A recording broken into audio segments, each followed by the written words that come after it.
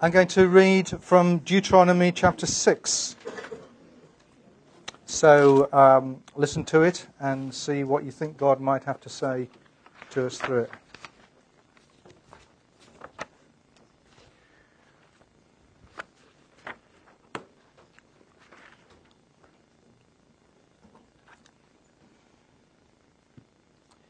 Now this is the commandment, the statutes and the ordinances, that the Lord your God charged me to teach you to observe in the land that you are about to cross into and occupy, so that you and your children and your children's children may fear the Lord your God all the days of your life, and keep all his decrees and his commandments that I am commanding you, so that your days may be long. Hear therefore, O Israel, and observe them diligently, so that it may go well with you, and so that you may multiply greatly in a land flowing with milk and honey, as Yahweh, the God of your ancestors, has promised you. Hear, O Israel, Yahweh, our God, Yahweh alone. You shall love Yahweh your God with all your heart, and with all your soul, and with all your might. Keep these words that I am commanding you today in your heart. Recite them to your children, and talk about them while you are at home and while you are away, when you lie down and when you rise. Bind them as a sign on your hand. Fix them as an emblem on your forehead. Write them on the doorposts of your house and on your gates. When Yahweh your God has brought you into the land which he swore to your ancestors, to Abraham, to Isaac, and to Jacob to give you, a land with fine, large cities that you did not build, houses filled with all sorts of goods that you did not fill, hewn cisterns that you did not hew, vineyards and olive groves that you did not plant. And when you have eaten your fill, take care that you do not forget Yahweh, who brought you out of the land of Egypt, out of the house of slavery. Yahweh your God you shall fear. Him you shall serve. By his name alone you shall swear. Do not follow other gods, any of the gods who are of the people who are all around you, because Yahweh your God, who is present with you, is a jealous God. The anger of Yahweh your God would be kindled against you, and he would destroy you from the face of the earth. Do not put Yahweh your God to the test, as you tested him at Massah. You must diligently keep the commandments of Yahweh your God, and his decrees, and his statutes that he's commanded you. Do what is right and good in the sight of Yahweh, so that it may go well with you, and so that you may go in and occupy the good land that Yahweh swore to your ancestors to give you, thrusting out all your enemies from before you, as Yahweh has promised.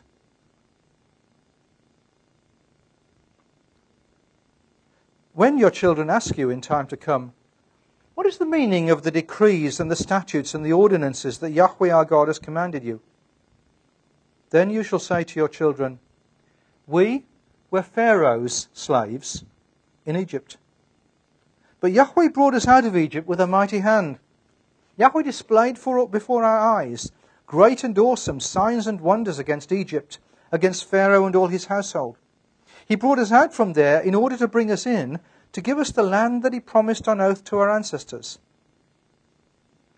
Then Yahweh commanded us to observe all these statutes, to fear Yahweh our God for our lasting good, so as to keep us alive, as is now the case.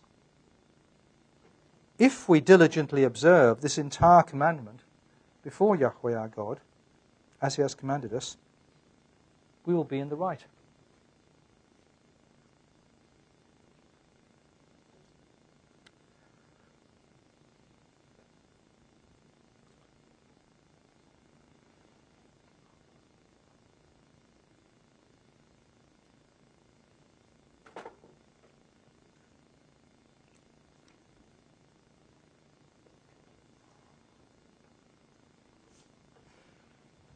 Anything that strikes you about that?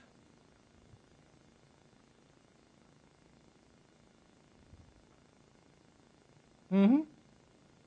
I guess just the continual, explanations for why you should keep the commandments. Like, this is for your good. This is for your benefit. It's not just like a law, just to, have laws, keep things organized. This is for your good. It's kind of God kind of teaming with you. Teaming, did you say? That's right, I was just checking. Yeah, teaming with you. Yeah, that's a nice expression. Yeah. Just, he's concerned for their well-being. Yeah, right. Yeah. Thank you, yeah.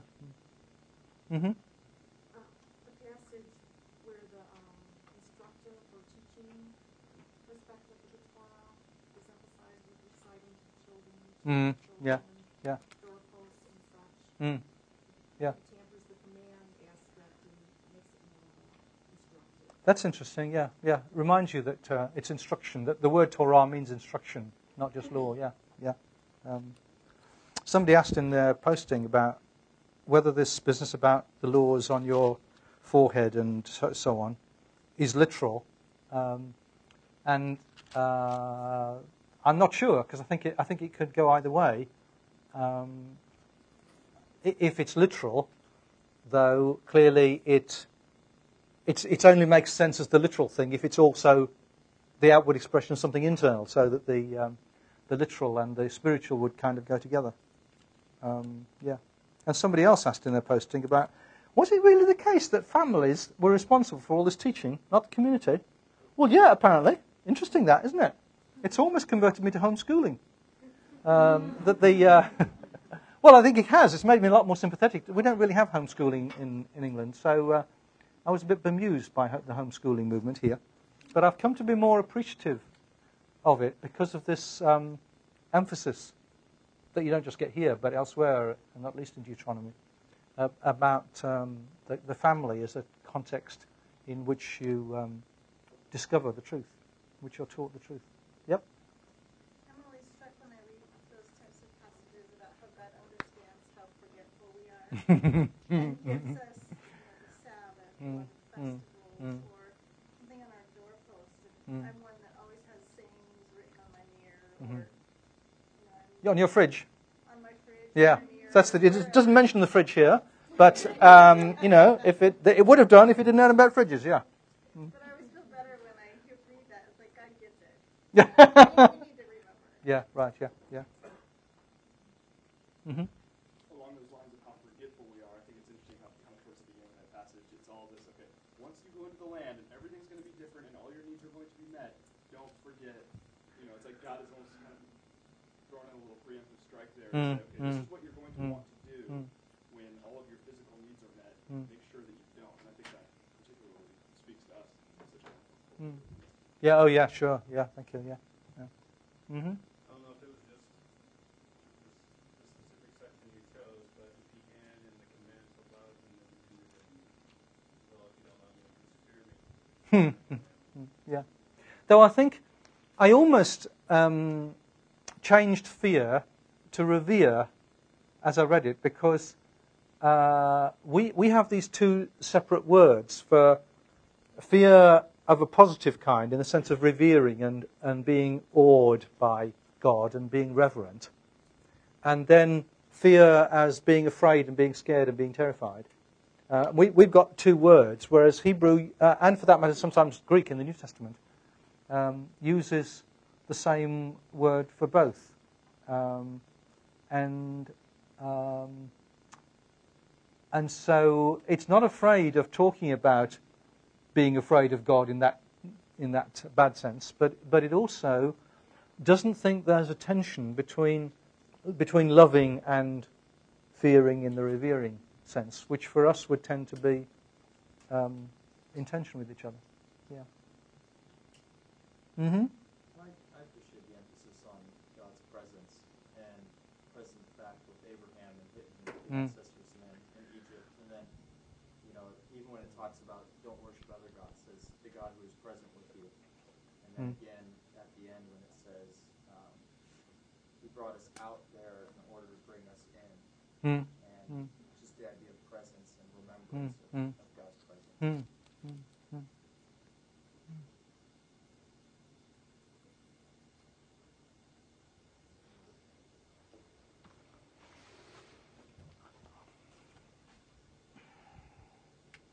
Okay, let's sing Break Thou the Bread of Life.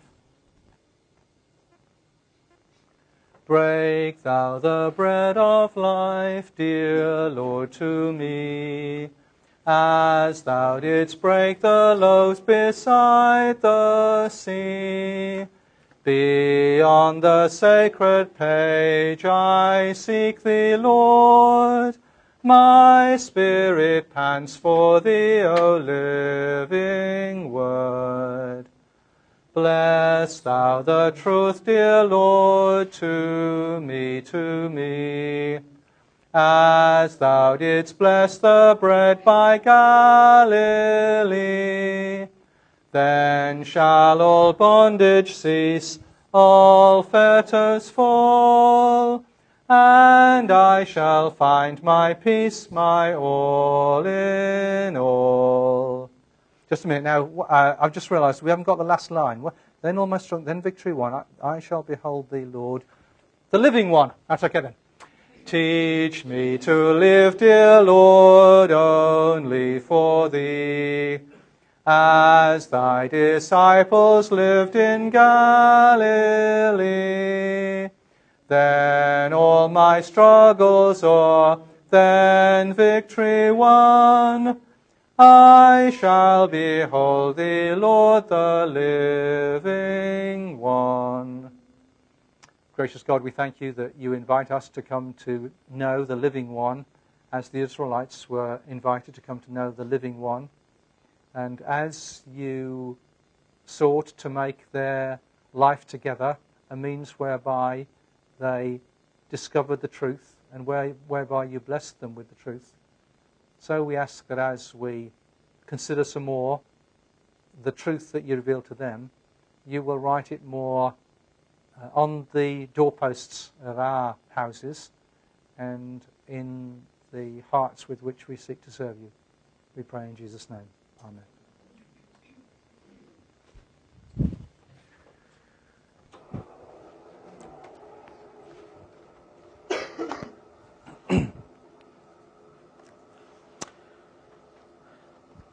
So we're going to look tonight at some aspects in general terms about the way in which the law impacts us, and some particular looks at Deuteronomy.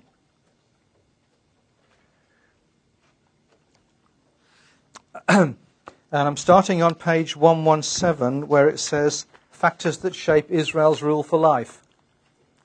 Do you agree with me about that number? Does that sound all right? Factors that shape Israel's rule for life. And you need the kind of the print, view, because there's you should be able to see a kind of pair of axes in the middle, which you won't be able to see if you're just looking at the ordinary word processing view. But you should be able to see if you're looking at the print view. Yes? Blank looks. Anybody know what I'm talking about? Somebody's nodded to me. Somebody's there. Yes. Others are looking blank. Where are we? Let's go back slowly. I think it's page 117. Will you confirm that for me, sister? Thank you. And at the top it says factors that shape Israel's rule for life. And underneath, amongst other things, there should be a pair of axes like that. Is that what you call? That's axes, isn't it? Okay, you'll agree with me that means axes? Yeah. Okay. And what that diagram is designed to do is to illustrate the way in which one can see in Deuteronomy or elsewhere in the Torah why it says the particular things that it says about the different issues that it raises. What are the factors, if you like, that God is taking in mind in Deuteronomy, saying the kind of things that it says. And what I want to suggest to you is that there are two sets of considerations that are lying behind the kind of things that Deuteronomy or the other law books say. What I put here is the vertical axis and the horizontal axis. So, first the vertical axis, where in Deuteronomy as a whole, God is working with two sorts of considerations. one sort of consideration at the top of the diagram is the kind of thing that God thinks in the ideal world. When you're in the Garden of Eden, or when you're on the top of Mount Sinai, or when you're on the top of the Mount of Beatitudes, or when you're on the top of Mount Wilson up there, and you're distanced from how things are actually in the world, what are the ideals that you think in terms of? And just underneath that, there's a list of some of those ideals, the things that God thinks are really important. Mono-Yahwism, I'll come back to that in a minute. Fairness, generosity, joy, egalitarianism, separation from the world, beauty, community. There are lots of things that in Deuteronomy express God's ideals.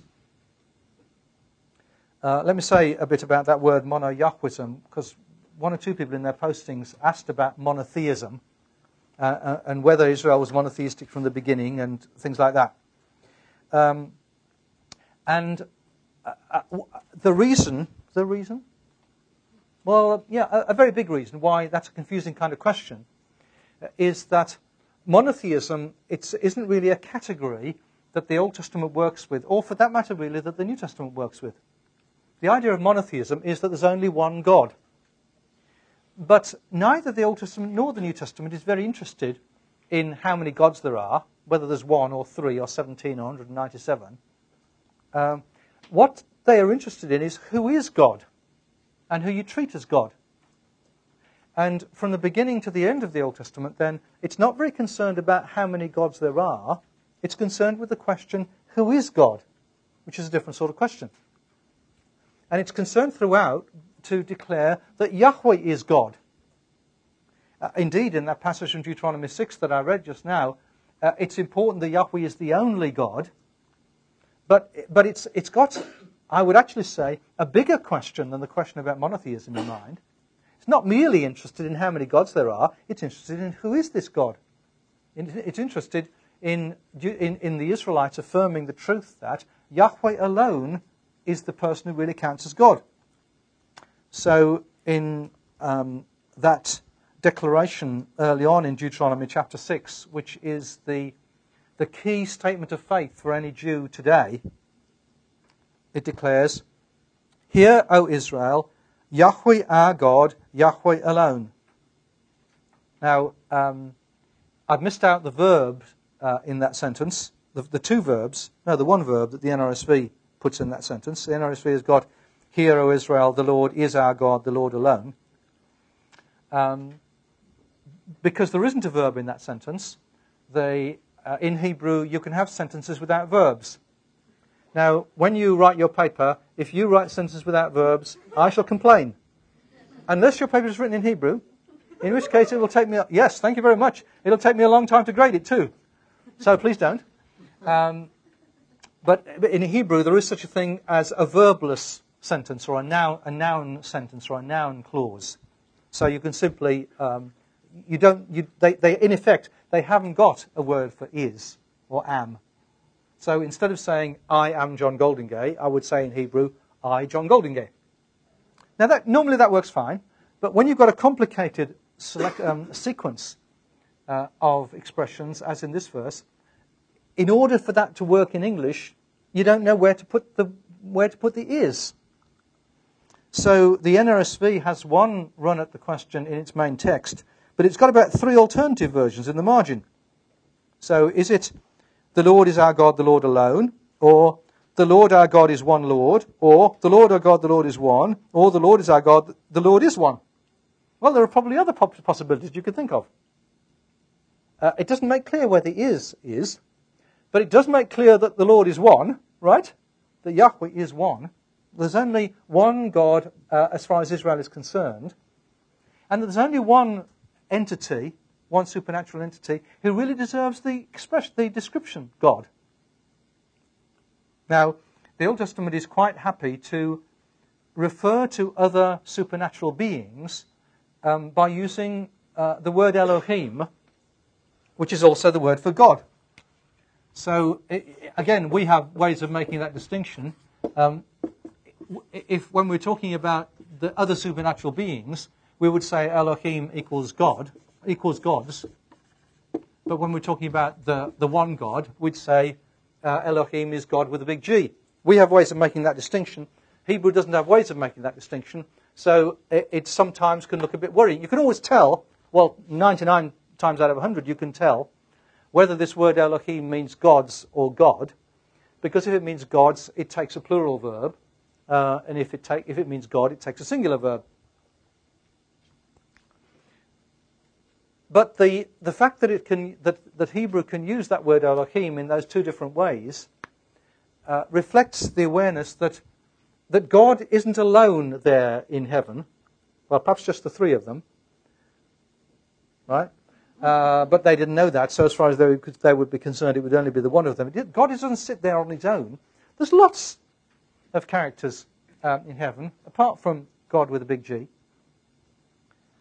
But none of them count as God with a big G. In our terms, they're all supernatural beings or heavenly beings or angels or something like that. We wouldn't call them gods. In the way that Hebrew works, it's quite happy to refer to them as we would put it, gods with a small g. But the fact that it uses the same word doesn't alter the fact that the Israelites knew, or at least they were supposed to know, that there was this one person, Yahweh, who was so different from all these other gods that he didn't really count as the same kind of being at all. They could be born and could die. They could be subject to judgment. They could do the wrong thing. They were subordinate to Yahweh. But there's only one Yahweh, only one God who really counts as Yahweh. So, by implication, a passage like Deuteronomy 6 is assuming that there is only one God. It's assuming monotheism. But to put it that way is to work with a different framework from the one that it's working with, and to miss the distinctiveness of the point that it wants to make. The point it wants to make is not there is only one God. The point it wants to make is Yahweh is the only God. In order to underline that fact, the clumsy and ugly expression mono-Yahwism helps one to see that we're not talking about monotheism, which is a kind of theoretical idea that in post-New Testament times Greek thinking thought in terms of. In Greek thinking, the question was, is there some one principle behind the whole of being? And so the idea that there should be only one of those came to be important in Christian thinking because it was important in Greek thinking. When in doubt, blame the Greeks for everything, with apologies for any Greeks who are present. If there are any Greeks present, then when in doubt, blame the English for everything. Why? Well, they tried to kind of control what happened in this country, didn't they? You ask me why? Do you have an American passport? You're a citizen? As if. The implication of the Old Testament is that there is only one God, but that's not the question it's interested in. The question it's interested in all the way through is, or the statement, the conviction it's expressing all the way through is Yahweh is the only God. And it believes that from the very beginning right to the end. The Old Testament does. Now, what the Israelites believed, that was a totally different question. But the Israelites were quite often went off and worshipped Baals and things like that. But as far as the Old Testament is concerned, the thing that you're supposed to believe is that Yahweh is the only person who really deserves the title God. So, mono-Yahwism, along with fairness and generosity and joy and egalitarianism and separation and beauty and community, is among the kind of things that sitting in the Garden of Eden or on the top of Mount Sinai or on the Mount of Beatitudes or on the top of Mount Wilson, God reckons are really important. But God also has to deal with the realities as they are, as at underneath the bottom of that axis, the realities of how things are at the bottom of Mount Sinai or at the bottom of Mount Wilson. So when God looks down from Mount Sinai, or from the mountains in Moab, as is actually a setting in Deuteronomy, and looks at the lives of the Israelites, or when God looks down at how the Israelites are in their actual lives in Canaan, then what God sees is marriage breakdown, servitude, poverty, patriarchy. When God looks down from the top of Mount Wilson at the LA Basin, what God sees is marriage breakdown, racism, poverty, pollution.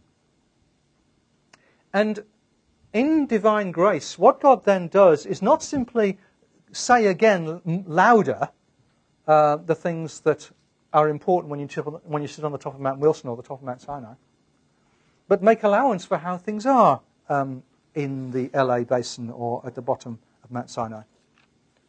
And the permission, the acceptance of the notion of divorce, for instance, in Deuteronomy 24, is an example of that. One of you on your posting said, "Why did God make it so easy to have divorce? You know, you just need the slightest excuse. If the husband dislikes his wife, he can just divorce her." That's because God is being realistic. That's because, as Jesus puts it, God is working with the fact of human hardness of heart.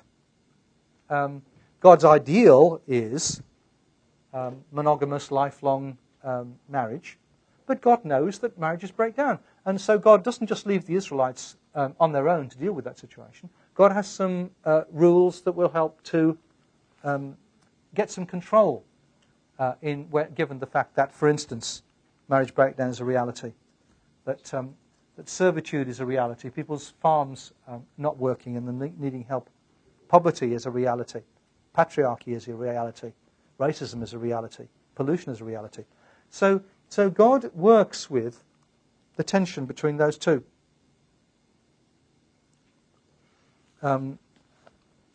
There is a great African-American writer called Stephen Carter, who, until a year or two ago, I hoped might be the first black American president. But for better or for worse, he showed no interest in the possibility. Unfortunately, another guy showed up, so we did okay in the end. Stephen Carter who's an evangelical professor of law at Yale, I think. And also, perhaps this is another reason why he didn't want to be the president, is that he likes writing novels. It's amazing, these guys. You know, it makes you feel really inferior, these people. He's a professor of law at Yale, and he writes best-selling novels. And he's just got another one out, actually. I saw an advert in the New York Times book review thing last weekend for it. Now, as an African American, he's entitled to talk about the significance of slavery and about the possibility of compromise with regard to slavery of a kind in a way that you get, in one sense, within the laws, but also within U.S. history.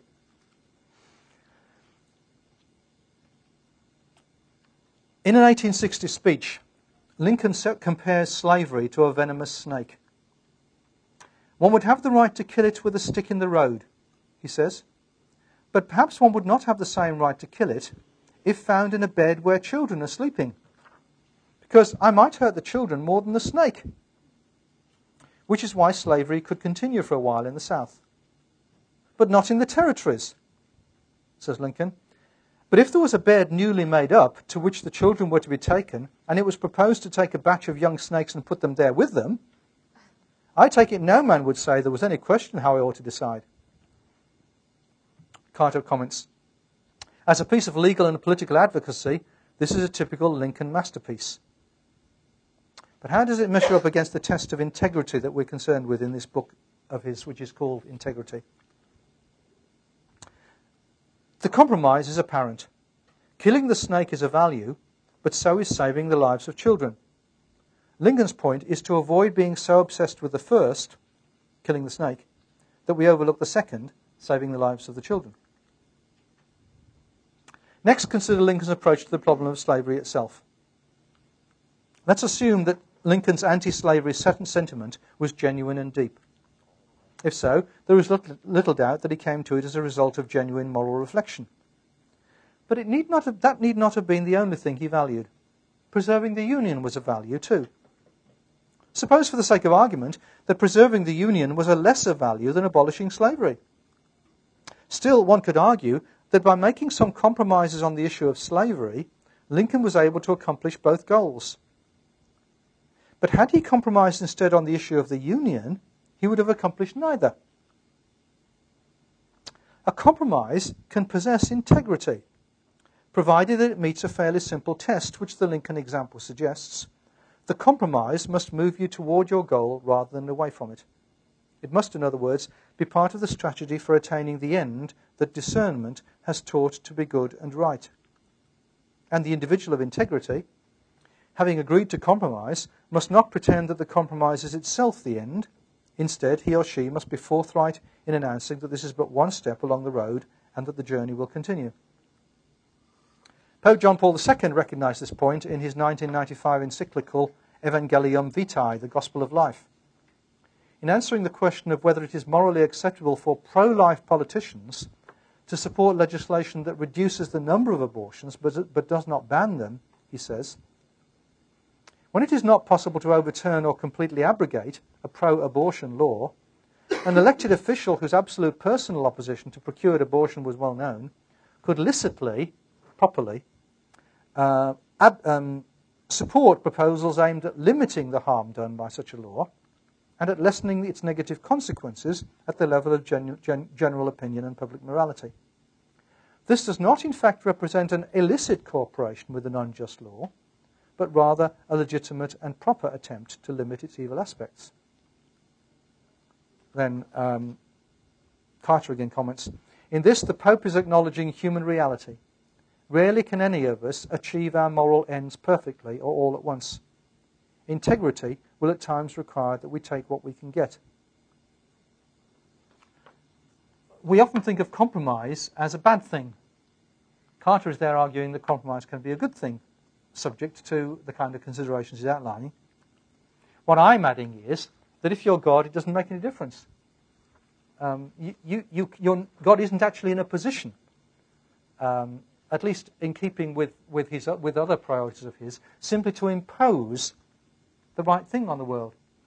And so God compromises. God lives with the realities as they are at the bottom of the mountain, as well as with the ideals that God has at the top of the mountain. And that then fits with those other notes that I put at the bottom of the diagram there. As a student once put it in a posting, if Scripture is inspired, why is it so sexist? Because again, God is dealing with the reality of patriarchy at the bottom of the mountain and seeking to pull, in Old and New Testaments, humanity a little bit nearer God's vision at the top of the mountain. And that's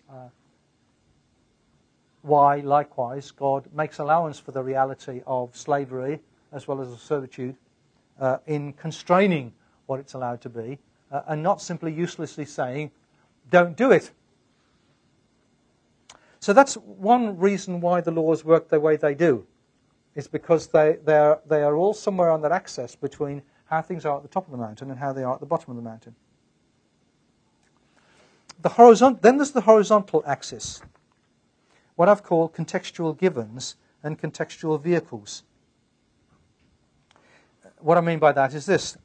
Think about the contextual givens against which in the context of which the laws in the Old Testament are declared. For instance, they have flat roofs.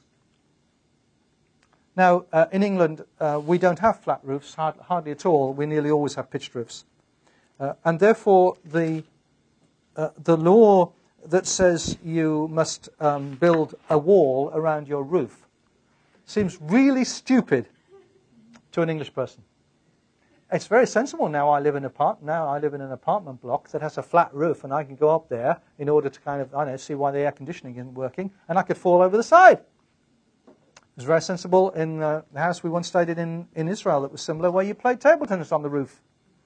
The kids could fall off. It turns out to be a very sensible rule in the context of houses with flat roofs. It's a barter economy, is the economy that the Old Testament presupposes. You have the important relationship between the pastoral and the urban. There are givens about the context that the laws always have to speak to. And in our context, then, likewise, we need to deal with the givens of the context, like multi-ethnicity and informality and the importance of technology. The other end of that horizontal axis, I've put what I've called contextual vehicles.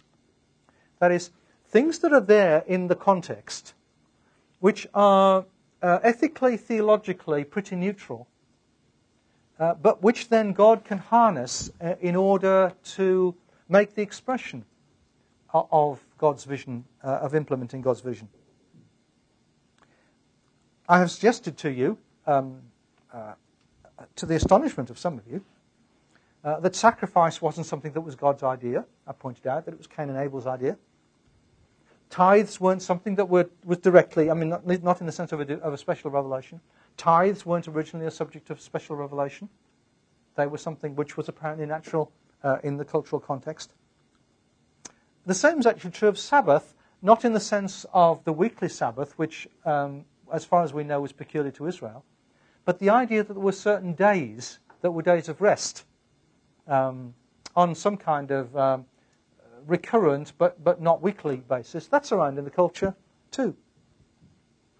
So God takes contextual vehicles, takes things out of the context, which can become vehicles of God's teaching, God's will being implemented in the world. God can take hold of the notion of Sabbath or tithe or sacrifice and utilize it in order to teach and implement God's purpose. In our context, how important are the movies, and how important is music, and how important is the theatre? Those are things that we can take hold of, that God can take hold of, and utilize in order to be means of God's purpose being implemented in the world. That would be cool instead of them being the opposite, wouldn't it? Now again, if you look at... microphone's not working.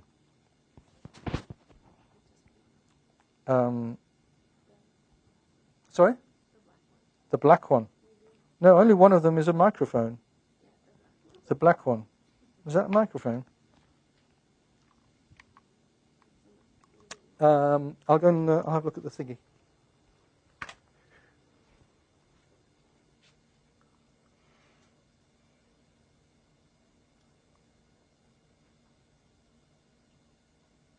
Is that the microphone?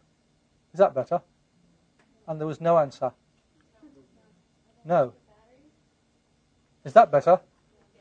Ah, right. The battery looked all right when I started. No, the battery doesn't affect the... Oh, this technology. The battery doesn't affect the microphone. It only affects the iTunes thing. But if you can hear me now, it means at least one recording is working. Where was I? Music, movies. Yes, that's right, yeah. That in principle then, anything within Deuteronomy or anywhere else within the Torah, you can plot in relation to those axes. You can ask the question, is this something that looks as if it's expressing God's ideals, or is this something that's making big allowance for human fallibility? And according to how you see it in relation to those, will be how far up and down the vertical axis you put it. And then, is this God using something out of the context that can be a means of teaching? And how does that relate to contextual givens about the context that God needs to speak to? And in light of the way you see that, then you can plot it somewhere in relation to the horizontal axis. I've meant Deuteronomy 6:5 at the very top is the verse about that I was talking about just now. That's loving Lord. That's Hear, O Israel, the Lord your God is one Lord. Whereas Deuteronomy 24 at the bottom of that vertical axis is the divorce certificate regulation, which isn't giving permission for divorce. It's laying down how you cope with the consequences of divorce. And then Deuteronomy 22:4 on the right-hand side near the top is, you shall not see your neighbour's donkey or ox fallen on the road and ignore it. You shall help to lift it up. Now that's near the top because it's saying an ideal, but it's towards the left because it's making allowance for the fact that it's donkeys and oxes that count in the context. So when you see your neighbour, your enemy's car has got a flat tyre, that doesn't mean you can ignore it, because Deuteronomy doesn't talk about cars having flat tires, because your car is the equivalent to your donkey. It goes at about the same speed in the rush hour too.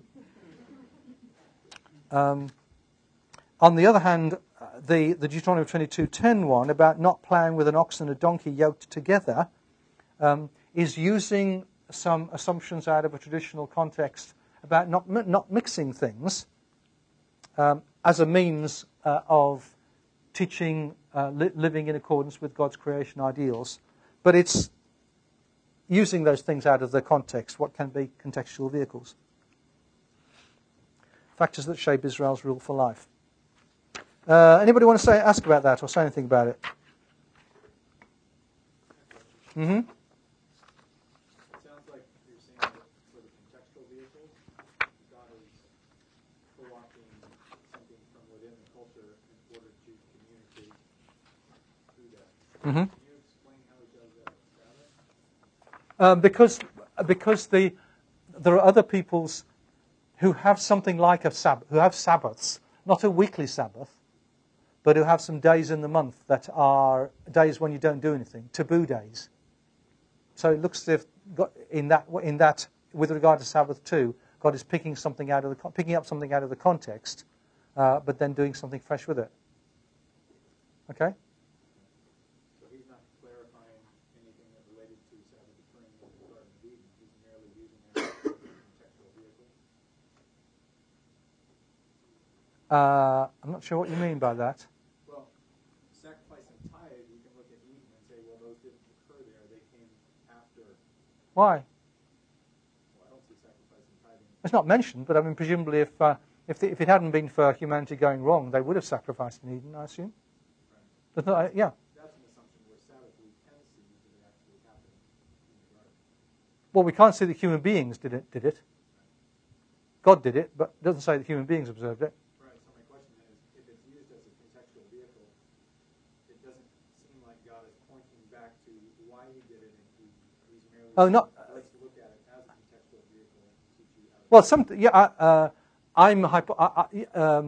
sometimes, as you've seen in looking at the Ten Commandments today, that one of the versions of the Ten Commandments looks back to God's act of creation, the other one doesn't. So sometimes they would think in that framework. Sometimes they wouldn't. Mm-hmm. How come sexism wouldn't be a contextual given? You talked about it as like the bottom. Well, because the contextual givens are all things which there's nothing wrong with. That's what I mean. Yeah. You're obviously right. It is a contextual given, but that by the contextual givens, that they weren't things that I was being pejorative about. That were not ideals. And now, if you turn over to the next page, page 118, where it says at the top Kwanzaa and halfway down Halloween.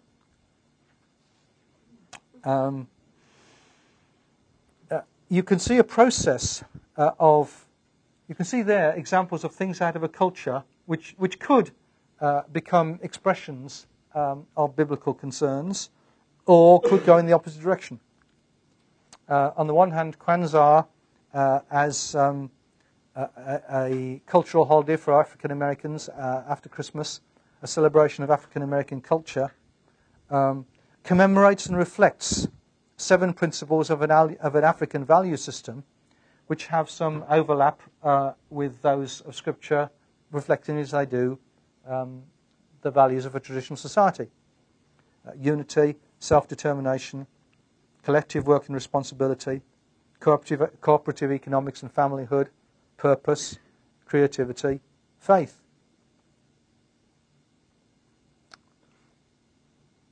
You can see thus how, if you were a Christian in an Afro-American context, or for that matter in an East African context, you could learn from, utilize, work with a collection of concerns like that.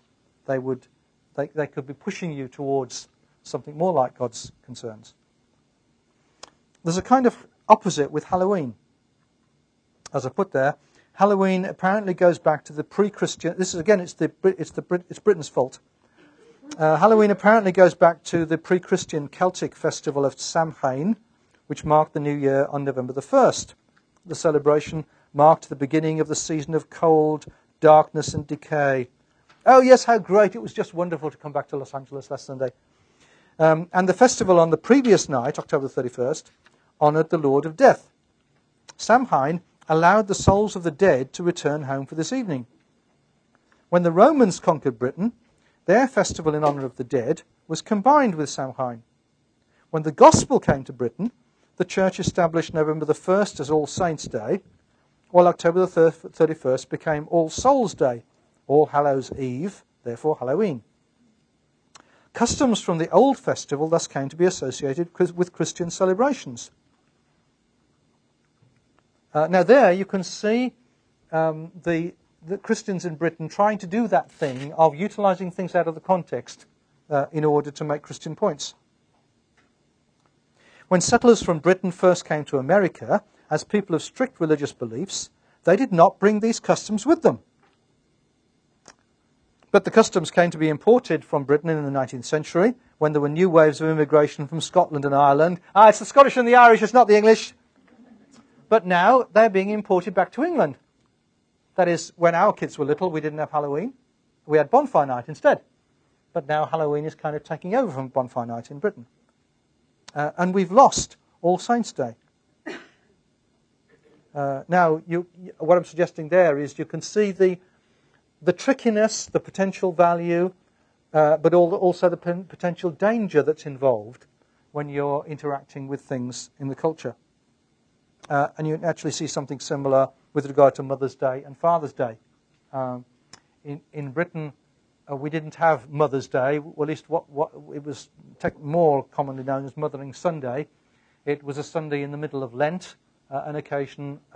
It was a kind of relaxed time for relaxation in the middle of Lent, when girls who were in service to some stately home, some lord or lady, were allowed to go home and see their mum for the afternoon. Hence, it was Mothering Sunday. You've never had that here. You had Mother's Day instead, which is a different kind of ethos. But the atmosphere of Mother's Day has come to dominate the notion of Mother's Day in Britain. We never had Father's Day. When I was a young father, we never got anything on Father's Day. But now Father's Day, likewise. Obviously, it's in Hallmark's interest to export Father's Day to Britain, and that's also happened. And in churches, occasions like Mother's Day and Father's Day can be more important than distinctively Christian occasions in the year. There's a very tricky set of questions raised by the way in which we relate to culture and the way in which easily a process whereby we utilize elements out of the culture in order to be vehicles of Christian teaching becomes instead a process whereby the Christian teaching is subordinated to the things out of the culture.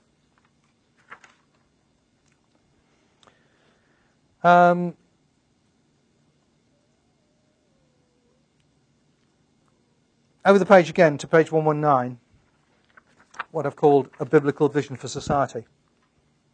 And this relates again to some things that some people, in effect, to some questions that people raised in their postings.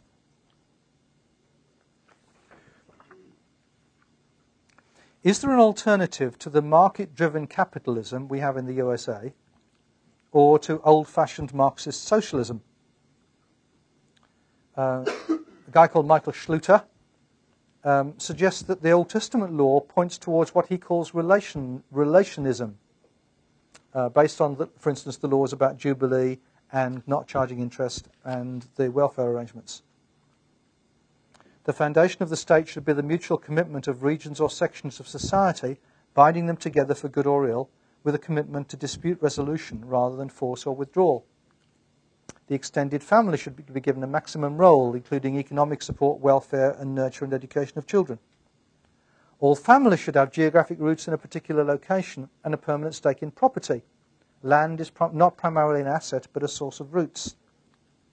Surplus money should be channeled within families and communities, not invested just to make more money. Crime should be seen as a breakdown of relationships between offender and victim and community, rather than as an offence against the state.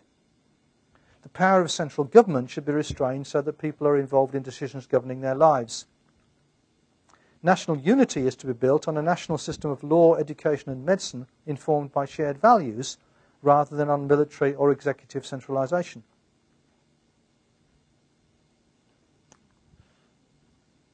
Now again, one or two people asked in their postings, somebody asked rather poignantly, how on earth could we do anything of that kind, of the kind that Deuteronomy set a vision for?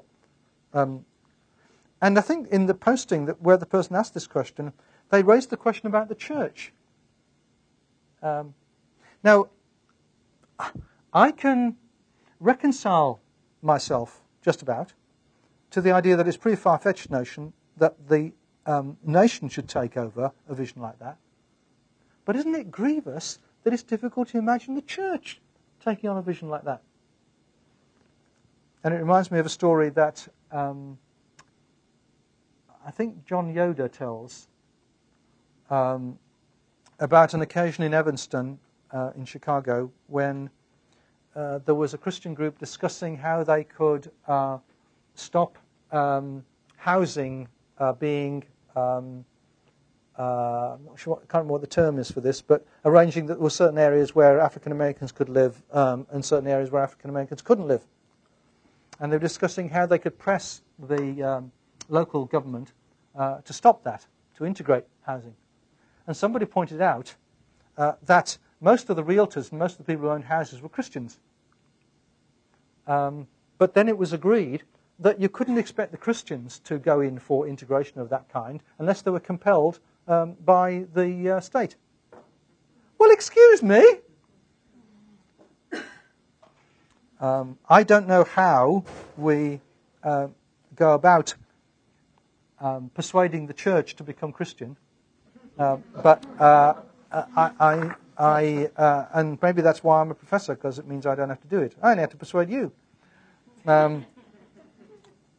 But I suggest that if we are serious about reckoning this is the Word of God, then it has revolutionary implications for what Stanley Hauerwas calls the church being an alternative community. And the bigger the church, then the more the possibility there ought to be for the church embodying an alternative way of being human community that would express some of these kind of ideals that God has as God sits there on the top of Mount Wilson looking down at us in grief. The bottom half of that page, a President's Vision for the USA, I actually came across before the Michael Schluter piece at the top of the page, but it has interesting overlaps with it. Franklin D. Roosevelt's State of the Union speech in January 1944, proposing that people should have the right to a useful and remunerative job in the industries or shops or farms or mines of the nation, the right to earn enough to provide adequate food and clothing and recreation, the right of every farmer to raise and sell his products at a return that will give him and his family a decent living, the right of every businessman, large and small, to trade in an atmosphere of freedom from unfair competition and domination by monopolies at home or abroad, the right of every family to a decent home, the right to adequate medical care and the opportunity to achieve and enjoy good health, the right to adequate protection from the economic fears of old age, sickness, accident and unemployment, the right to a good education. And the author of the New York Times op-ed piece that quoted that commented, during the 1950s and the 1960s, the nation made substantial progress towards these goals before momentum slowed with the war in Vietnam and the election of Richard Nixon. Okay, let's have 5 minutes in which you talk with one another about what about that strikes you, and any ways in which you can see that impacting the church, making a difference to the church. Talk to one another about that for 5 minutes.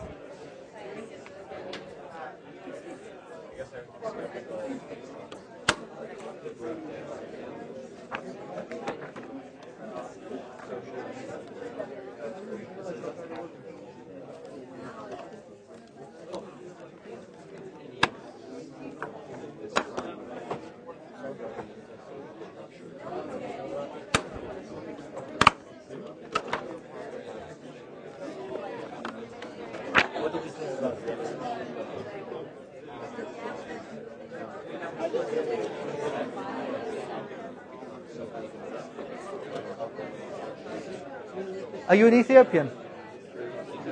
I'm going to show a bit of a film about an Ethiopian. Are you coming on Wednesday? Are you coming to class on Wednesday? I don't think so. You don't think so? Oh, that's a shame, because I'm going to show a bit of an Ethiopian film on Wednesday. Is that your dad? Oh, I'll tell him. I was a doctor. I'm sorry? I was a doctor. I thought you probably were.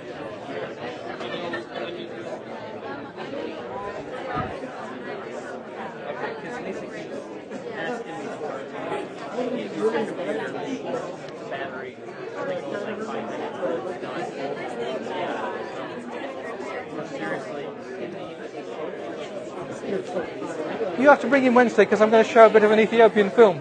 You are? Yeah. Which one? It's called Live and Become, I think it's Oh, called. I've heard about that. Oh, it's I haven't fabulous. seen it, but I've heard Oh, well, I'll lend it.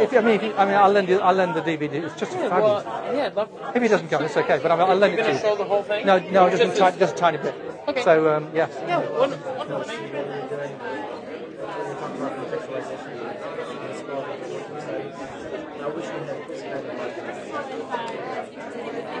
I've never heard anything like this. You've never heard that? About Sabbath and all that. Well, yeah, but in reference to what? Jesus. Have you heard anything about the Old Testament, Sabbath? I mean, you know, tons of people suggesting being a Jew and all that, blah, blah, blah, blah. I have never heard that. And I wish they did. I could see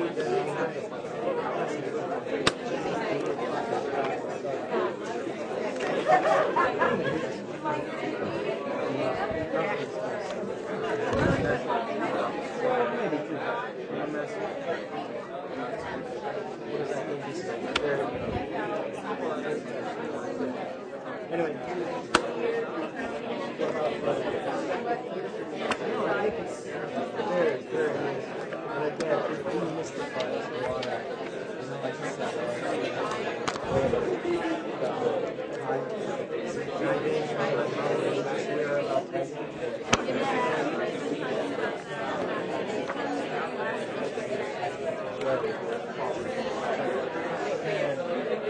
you see in the Old Testament everything. What I love and what science is that the person, the idea of the tithing was so that the person within the community, in the family, in everyone will eat it before God. Tithing is linked to be with God. It's not necessarily to be that don't touch it, but apparently there are different categories of tithing based on context. And I think that really challenges me. And it's crazy because there are so many people who take this law and don't judge it. First.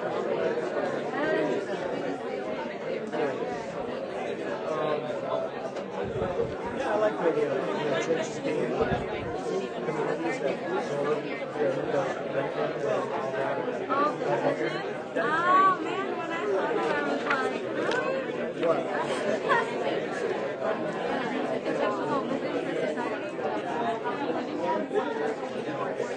I agree with it.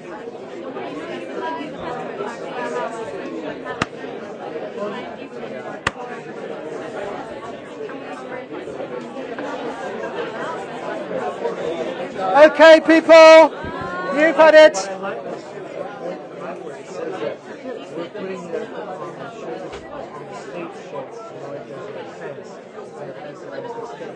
This is so unhealthy because the community is centered for God. Not Okay. Again, a 5-minute conversation for something that could have been an hour. Sorry? Again, a 5-minute conversation for what could have been an hour. True. Yeah. Can you see those two A's? Doesn't he worry you, those two TAs at the back there in striped shirts, horizontal striped shirts, looking like heavies, looking as if you're going to be in deep. Yeah, it's kind of would worry me if I was a student. Yeah. So.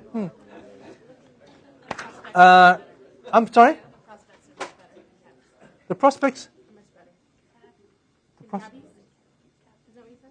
The prospect. No, I was just worried about. I don't know what it worried about me. It just kind of. They look like, I don't know what it is. It must be taking me back to some nasty childhood experience. I want to talk a bit about using Old Testament law in relation, in principle. So I'm back to page 114, where it says at the top, using Old Testament law 1, which will be followed in a minute by using Old Testament law 2. That's surprising, isn't it? Using Old Testament law. And what I've done here is given you the names of 6 guys, 3 from the early Christian centuries and 3 from the Reformation time, who've got different attitudes to the significance of Old Testament law. Roughly, the range covered by the 3 early church guys and the 3 Reformation guys is kind of the same. At least they overlap. And I'm comparing them a bit with the attitudes that some people take today. So first 3 guys from the earliest church. First Marcion, who you know is a bad guy, whose principle with regard to looking at the Old Testament is be critical. And in a way you can't say he's totally wrong, because I've already pointed you to the passage in Mark 10 where Jesus is critical. Not critical on the basis of that, in talking about the divorce law and it being given for your hardness of hearts. If you look for someone today who takes Marcion's kind of view, then David Klein's will be somebody who comes a bit close to that. The danger of the critical view is that of being dismissive of what the law has got to say. Another angle from the early church, that of Origen, who I've said you can sum up by saying, be imaginative. And here's an example of the kind of imaginative stance that he takes from within the New Testament itself.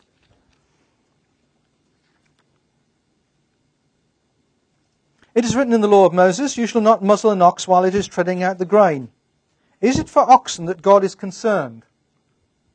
Now, when you ask a question like that, the important thing is not to leave a gap, because you may get the wrong answer.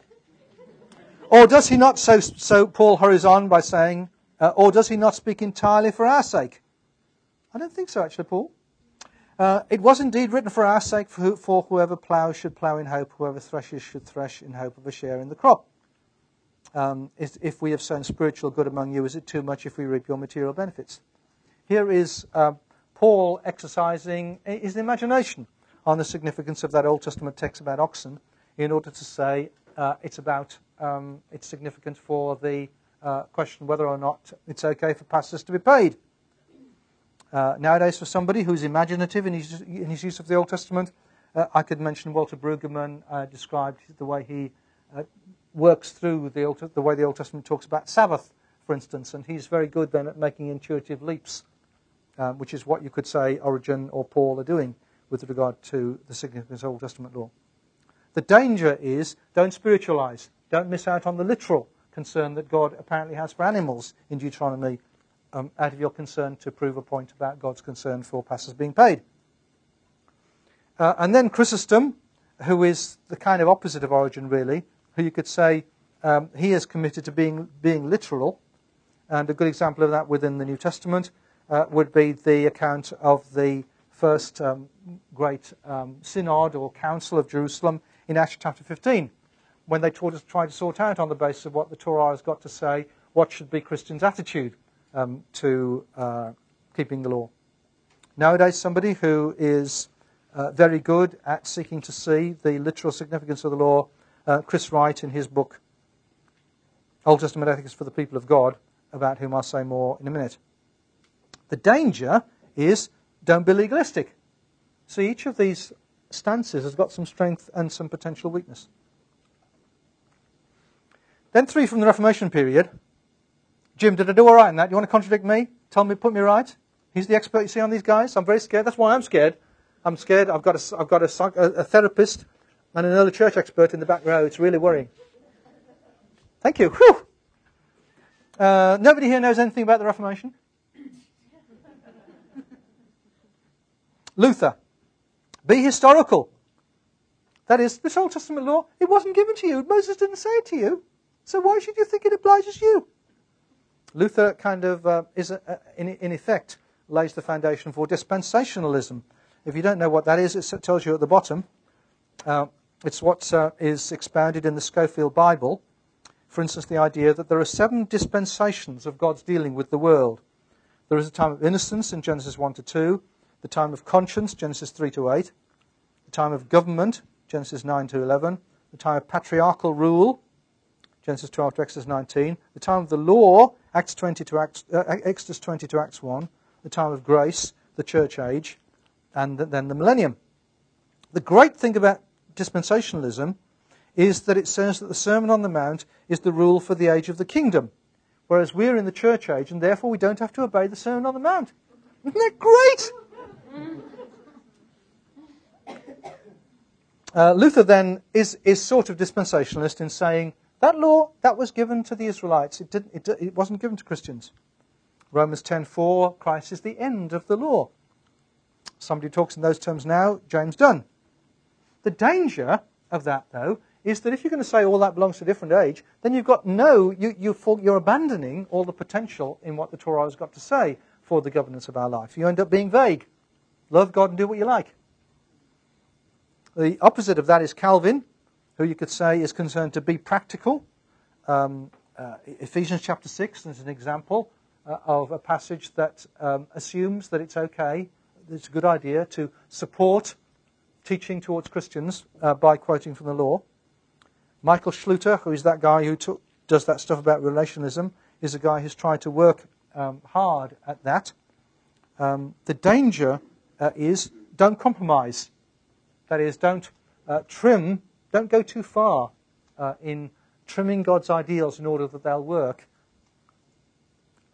And then finally, Menno of the Mennonites. A good name for a band, that, I think. Menno and the Mennonites. Is there a band called that? Calvin and the Calvinists, Luther and the Lutherans. Yeah, you can have a go. Yeah.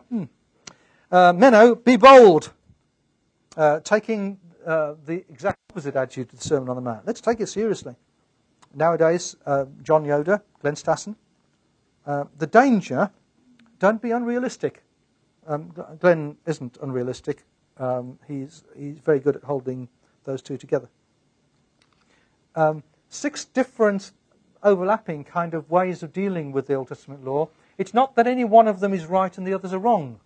All of them, the very fact that I can give support to all of them from the New Testament shows how there's some, you need a variety of ways of thinking about those issues. Over the page to Using Old Testament Law 2, page 115.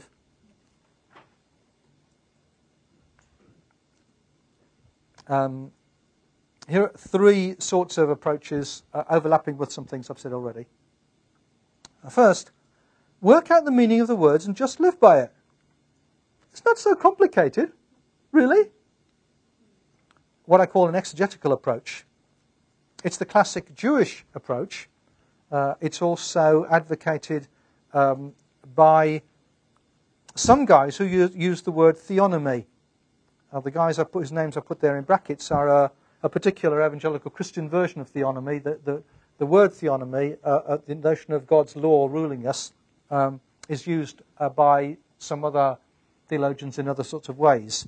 But the Reconstructionist or theonomy movement in the United States is associated with guys such as Barnson and Rushdoony, who reckon that we should simply see what the law says, and then that's what the United States law ought to say. It ought to follow what the Torah says. They do shuffle their feet a bit at the number of things for which you have to execute people, fortunately. But that does show, and that does show a weakness in the approach. So let's ask, what counts as work on the Sabbath? Is it work on the Sabbath to turn your oven on? Well, it might be. So I'll put the timer on the previous day, and then I won't actually be doing anything on the day. Do I tithe net or gross?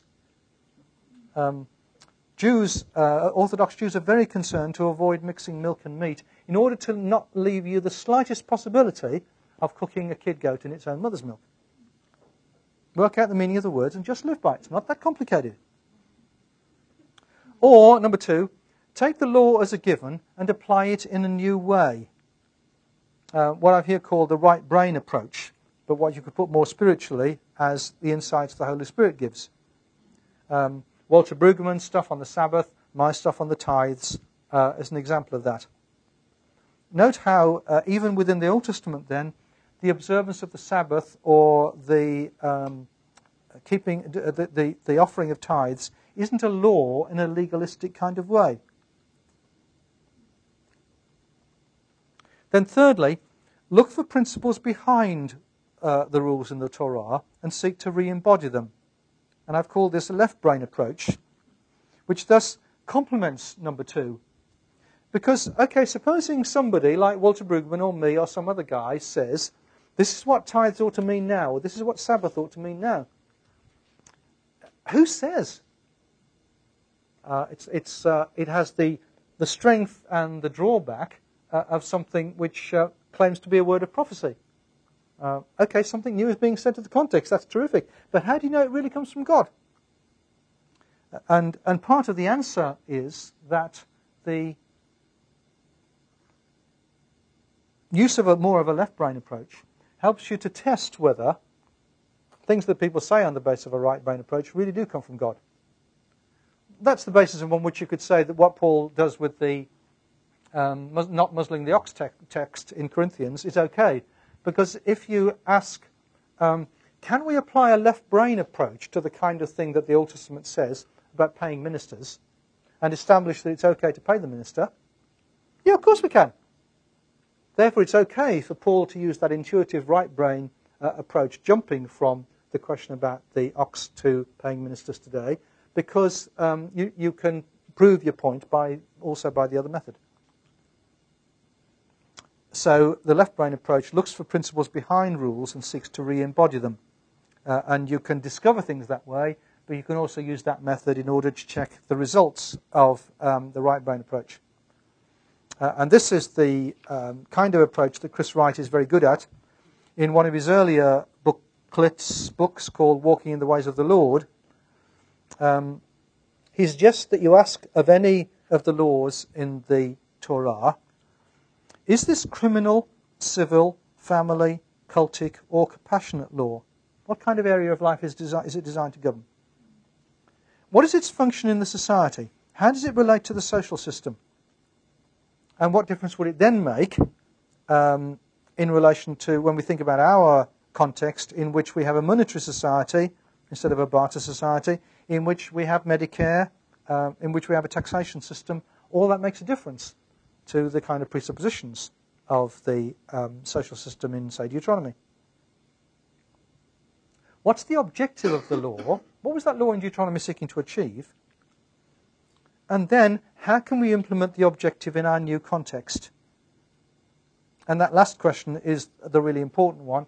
Often people say, oh, the really important thing about Old Testament laws is the principles that lie behind them. And that's half true, but it is only half true. If that had been the whole truth, then presumably God would simply have given us some principles. But what God gave us is principles embodied in concrete regulations, exhortations. Because it's in the end, it's concretely what you've got to go and do that is what you need to know, not what principles should guide you. So we seek to move back from the concrete expectations expressed in the Torah to what kind of concerns they express, what kind of principles they embody, in order then once more to cloak, to embody those principles in some concrete exhortations, rules. Chris Wright then formulates all that again in his big book, Old Testament Ethics for the People of God, which is one of the great Old Testament books that you ought to have a copy of. What kind of situation was this law trying to promote or prevent? Whose interests was this law aiming to protect? Who would have benefited from this law and why? Whose power was this law trying to restrict and how did it do so? What rights and responsibilities were embodied in this law? What kind of behaviour did this law encourage or discourage? What vision of society motivated this law? What moral principles, values or priorities did this law embody or instantiate? What motivation did this law appeal to? What sanction or penalty, if any, was attached to this law? And what does that show regarding its relative seriousness or moral priority? Now, you commonly won't be able to know the answers to all those questions, but if you're lucky, Well, you'd be rather unlucky if you found answers to all of them because you'd never stop the study, would you? But you might be able to find the answers to 2 or 3 of those and thereby be able to see what significance they might have in a different context. Anybody want to say anything about that? Mm-hmm. What about keeping the Sabbath? Because the Bible says we should keep the Sabbath, and Sabbath is Saturday. Yeah. And then Christians don't keep Sabbath. Well, some do, because there's at least one Seventh-day Adventist here. Who is it? Is it you? Who?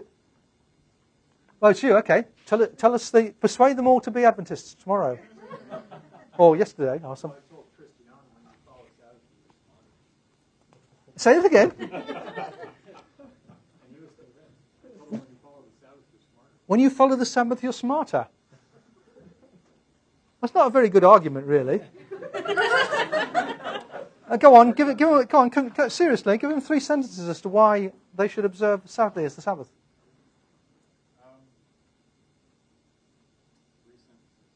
All right, then 1.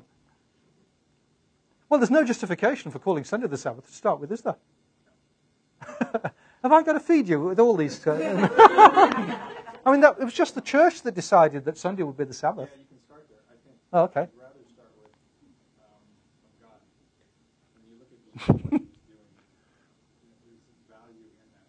And though, Christiane and I were kind of chatting this out, and I believe in a 24-hour, 7-day Sabbath as a way of life, but there's also benefit from actually practicing a 24-hour period of rest, which is what begins to come out of that. And my criticism today is not so much about Saturday, Sunday. It's more about how Sabbath has been degenerated into just a few moments that you go to church and you say, well, Okay. That's, yeah. The practice of sundown to sundown really is beautiful. Yeah. And so my question really is, why not? Mm. And I think that's a fair question to ask about certain things in the Bible. Instead of arguing for it, it's good sometimes to turn it around and say, well, why not do it how they did it, while we're also incorporating the ultimate model of just living that way all the time. Was it you that talked about in your posting about the beauty of it? Was it? I know Lavelle. Somebody in the posting for today talked about that. Was it you? Yeah. I was just asking a question. Yes. I only half understood your question, but are you an Adventist as well? That's my background. Okay, right, yeah, okay. So, yeah, I mean, because I wasn't exactly sure. You talked about the beauty of the ritual. Did you use the word ritual? Somebody used the word ritual in their posting about the beauty of the ritual side to it or something. I think I talked. What do you mean by that? Well, just like I was talking about earlier, the remembrance of it, the ritual of every week having something. Oh, I see. The routine, almost like the routine. And okay, right, yeah. What? As I've said earlier in the quarter, what strikes me especially is how important it is in our workaholic 24/7, 365 kind of culture, which Christians and the seminary are at least as involved in as anybody. I believe grieves God's heart. And so I'm thrilled to hear you say it's actually, it's not which day so much. That's not the biggest thing, is it? It's the principle of getting out of that terrible thing about our culture that's really important. And yeah. I've been curious, is that when you made the deadline for one set of homework assignments, midnight? Yes, it was actually. I got in trouble with him because if you're an Adventist, that's terrible because he said, make it, well, we've talked about making it Sunday lunchtime so that somebody who's observing Saturday can then do it on Sunday morning. But that was partly, not wholly, it was to do with the logic of how the whole week needed to work. Yeah. But like what people say is principle. So you said Torah is beyond just principle. It's a principle embodied with Yeah. practice. And that's what the 24-hour thing, that's what the notion of sundown to sundown say does. It's concrete. Yeah. So, but the Torah strictly says we have to enforce the Sabbath. But when Christians is like using principle and it's just looking at principle and not keeping the Sabbath, the Saturday, isn't that compromise? Well, Yeah, but then you have to take allowance of the fact of Luther's point that God didn't say to us, observe the Sabbath. God told the Jewish people to observe the Sabbath.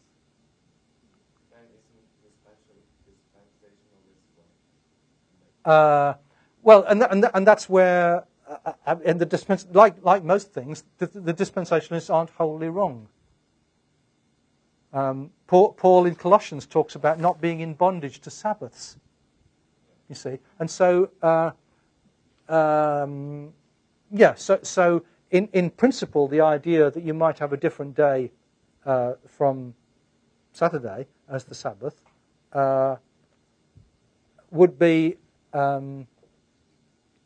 be ruled out by the fact that the Torah says Saturday, because God said in the Ten Commandments, I brought you out of the land of Egypt, here are the things you ought to do, and one of them is observe the Sabbath.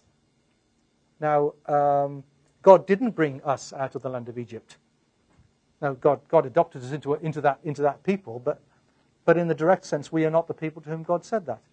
And so it seems to me that there is room for some rethinking of how you might embody the principle that Sabbath embodies. We ought to stop. We'll get the chance to come back, because we're not going to talk about the commandments later, so we can talk about Sabbath a bit more now, but we must have a 20-minute break now. Okay? Right? Go away. Come back soon.